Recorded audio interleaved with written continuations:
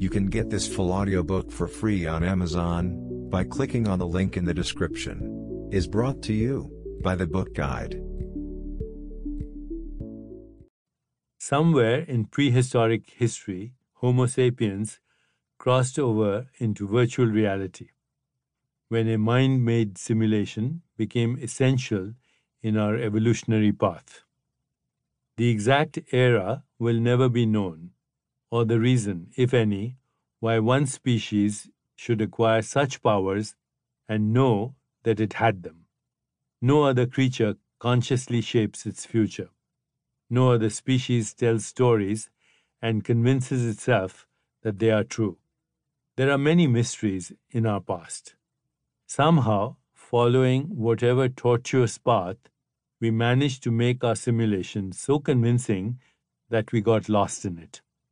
Although this simulation is very convincing on a daily basis, it breaks down. There are times when life goes out of kilter and the world doesn't seem real and substantial anymore. Such experiences occur regularly, either to ourselves or to other people. For example, when there's a sudden death in the family, or a catastrophe like a tornado, or the house burning down, we may go into shock. With a blank stare, we reveal how dislocated our existence suddenly feels, saying things like, "This can't be happening. It's unreal. Nothing matters anymore." Normally, this dissociated state will pass, and in time, reality feels real again. But some people never return. After a psychotic break, for example, a percentage of mental patients become chronically schizophrenic and have hallucinations, seeing images or hearing voices for the rest of their lives. But the feeling of "this can't be happening," it's like a dream, doesn't have to be triggered by shock. Countless people engage in personal fantasies of fame, wealth, or some other dream that feels totally real to them and drives them all their lives. When someone is suddenly ecstatically happy, for whatever reason, everything can seem surreal too. However, the physical world out there feels real and substantial a lot more than 99% of the time, which is proof enough, one would think, that we aren't under some kind of spell. But we are. Ironically, there's now technology that forces a person to confront what is real and what isn't. When you don a virtual reality VR headset powered by artificial intelligence, the simulation you're plunged into is like a wraparound three-dimensional movie of such vividness that it overwhelms the senses and causes a dislocation from what we deem as everyday reality. You might find yourself precariously perched on a steel construction girder in midair with the city street many stories below.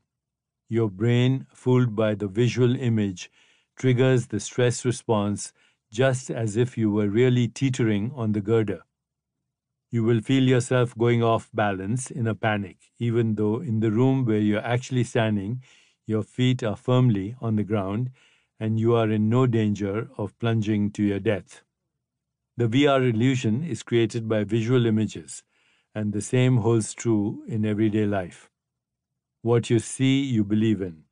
Such trust is misplaced, as every grade schooler learns when told that the sun doesn't actually rise in the east and set in the west. Yet, when quantum physics tells us that matter isn't what it appears to be, we continue to cling to the sensations of weight and solidity of hard physical objects as if they were indisputable. Would a bullet be less dangerous if you saw through the illusion? No. The bullet and the entire physical world remain intact, but with the realization that they are the end point of a process that begins in consciousness.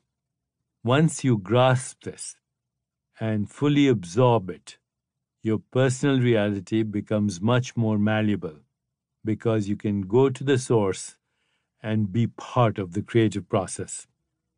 Getting untangled from the virtual reality simulation isn't easy. Our personal experience would have to change drastically. But the beauty of it is that we have the potential for change where before we had none or very little. While you cannot turn bullets into cotton balls, to accept that all of reality out there is beyond your ability to change isn't true. The ground rules of everyday life are much looser than we imagine. Even when a person feels completely immersed in the simulation, there's an escape route, and not just one, but many. This only makes sense. Meta-reality is more real than any virtual simulation. We should regard glimpses into it as evidence that we can inhabit the meta state all the time. Instead, the entanglements of virtual reality have turned the picture wrong side up. As you listen to the meta experiences below, you will be tempted to see them as anomalous, freakish, or untrustworthy. Getting real is a process that begins by confronting your misplaced trust in illusions every day.